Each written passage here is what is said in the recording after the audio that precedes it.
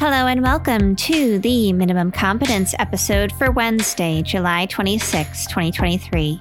I'm your host for today, Gina Leahy, a real estate and finance attorney from Philadelphia. In today's episode, we have the North Face facing off with the IRS on taxes owed on transfers to foreign subsidiaries.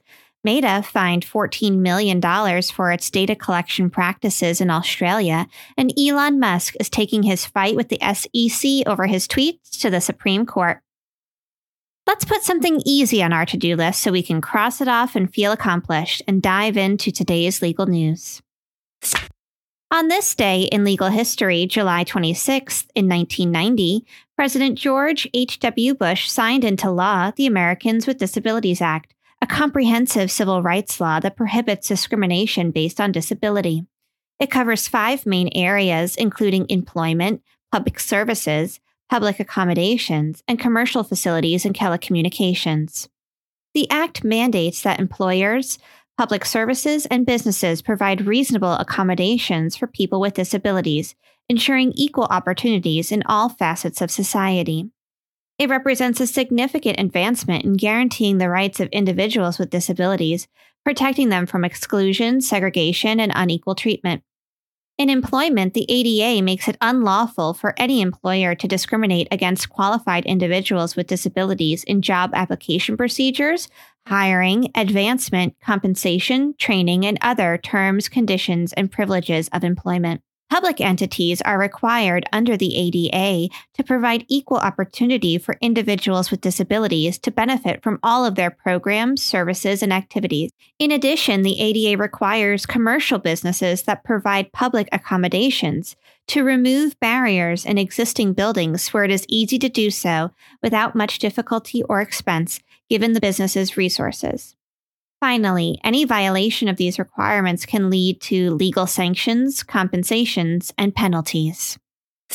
TBL Licensing LLC, owner of brands like the North Face and Wrangler, is appealing against a $505 million tax bill upheld by the U.S. Tax Court in 2022. The tax dispute stems from TBL Licensing's transfers of its property, including intangible assets, to a foreign subsidiary as part of a Section 361 corporate reorganization. This process involves one company transferring all of its assets to another company in exchange for stock, which is then distributed to its shareholders. At the heart of the dispute is whether a lump sum tax should be applied immediately after the transfer of assets, as argued by the IRS, or whether the income should be recognized and taxed annually, as contended by TBL Licensing.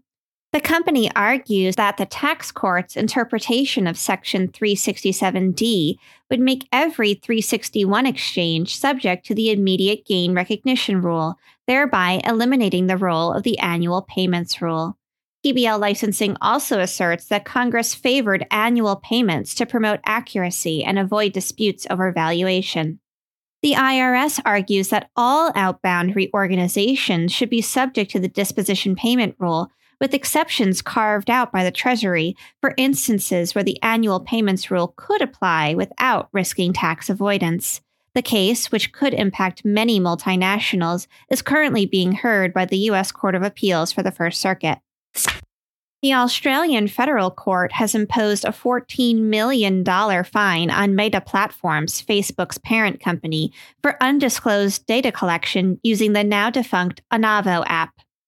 Between 2016 and 2017, Meta promoted Anavo as a virtual private network service for safeguarding personal information.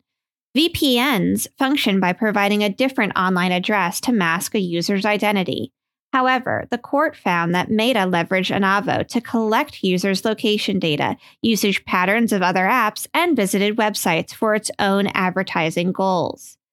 The judge stated that this lack of sufficient disclosure could have prevented thousands of Australian consumers from making an informed decision about their data's usage prior to downloading and using the Anavo app. This ruling, including a $400,000 Australian dollar fine in legal fees owed to the Australian Competition and Consumer Commission, forms part of Meta's ongoing legal issues regarding its handling of user data in Australia. Despite this, the company still faces another legal challenge related to its dealings with data analytics firm Cambridge Analytica. Elon Musk, the CEO of Tesla and SpaceX and owner of Twitter, or X, or whatever he's calling it these days, plans to appeal to the U.S. Supreme Court a decision regarding a consent decree issued by the Securities and Exchange Commission.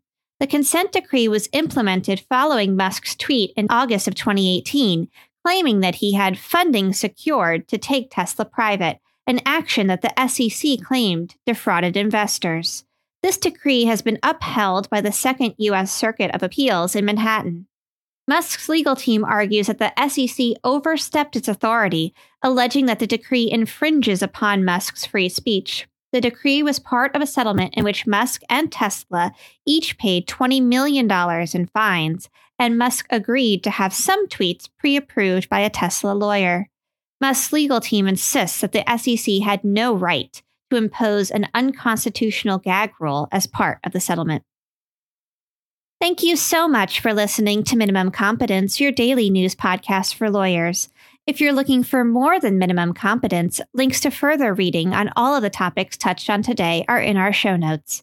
If you have any questions or story suggestions, find us on Mastodon on the esq.social instance. I'm at Gina, and my co-host Andrew is at Andrew.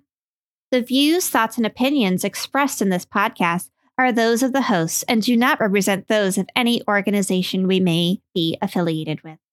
Nothing here should be construed as legal advice, because it isn't. Reviews go a long way towards helping new listeners to find our show. If you have a moment and can leave a rating or review on your podcast player, we'd appreciate it. And if you know someone that might enjoy a story we cover, consider sending them the episode. Minimum Competence is available at minimumcomp.com and wherever you get your finely crafted podcasts.